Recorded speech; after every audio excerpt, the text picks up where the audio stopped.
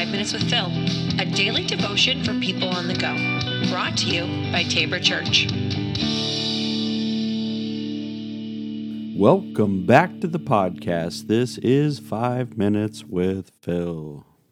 All right, today we are going to continue in the story of David, and just a bit of a trigger warning for you here in this story that it is a story that also has rape involved. So if that's a trigger for you at all, just go ahead and skip to the next episode. And if there is no more episodes, go back and listen to the other ones. But just to give you that warning. So 2 Samuel chapter 13, there's further dysfunction. So David's been the king, right? And things are happening. And he has a bunch of sons, and they're introduced in 2 Samuel as well.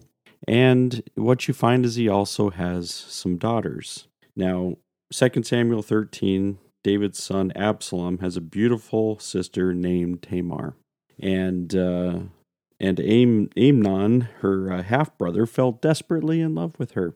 And so what does he do? As the story goes, that he takes her forcibly and ruins her.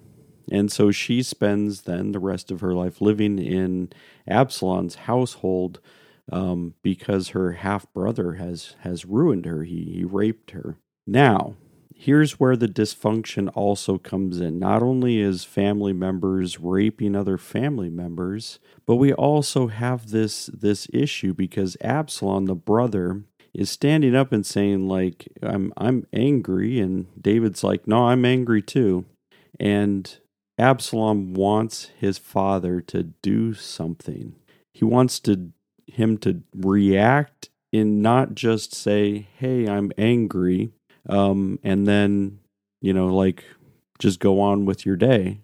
He wants him to be able to say, take your anger and direct it at your son who has raped your daughter. Now do something about it, Dad. Right? And Absalom gets angry that David does nothing other than get angry. And so what does Absalom do? He kind of puts together a plan, and he kills his brother Amnon. And that is part of the dysfunction that we actually see this continued process. Now, David and Absalom will have a fractured relationship. And actually, Absalom wants to kill David. He wants to take over as king. He's saying, well, all I got to do is kill the king, and then I'm kind of already, I'm supposed to be the next person to take the throne, like he was like the heir apparent. And so he's like, so if I kill Dad, then it's my throne. And so he's threatening to kill Dad. Dad's like, you can't step up, to me. And he's really then at the same time like, all right, well, there's some stuff I've got to defend here as the king. And so David sends some soldiers out. And ultimately it ends up that Absalom, he dies tragically. And this is what sends kind of the nation and the family into this, little bit of uproar, because then there's like, well, who's going to take over now when David's gone? Well, what's going to happen? And then there's a power play within the family trying to be able to say, well, I really think it should be this person. I think it should be this person, and they're trying to maneuver this. And even, David's wives are trying to be able to maneuver their own children. And Bathsheba's trying to maneuver her kids, and ultimately Solomon is the one who's going to float to the top in this whole thing. But there is some dysfunction definitely at play within the family right now. When David fails to do what he's supposed to do, and we saw this, and we started it, yesterday when I talked to you about when it's customary that the kings go off to war and David stays home. And now David's daughter is raped, and David does nothing.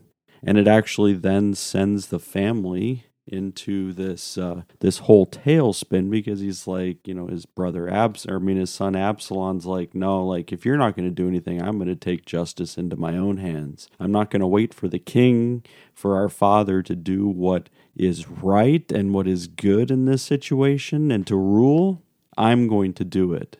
And of course, as we know, when justice is taken into the hands of other people, that usually there's no holding back.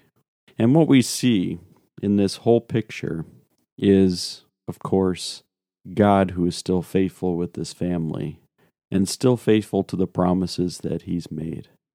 Why do we see that? Well, we see, King David, and we know it's from David's line that the Messiah will come. And so God is already seen in a future that none of these people can predict. None of these people can know what God's thinking. But God knows that there's a plan in place. That even through this dysfunctional family, God's saying a Messiah will come to redeem the world, to be able to buy them back, to forgive their sins, to set them free. And this is the good news. The good news for us, it's the good news for a whole dysfunctional family tree that you say, man, there is some messed up stuff that is happening. It's messed up that things like this occur. And yet God's saying, I've got a bigger plan. Trust me with the plan, with your life, and I'll show you that in all things God is going to weave together a good picture. So trust in that today. All right, we're going to end there for today. We'll be back again tomorrow. Take care, everybody.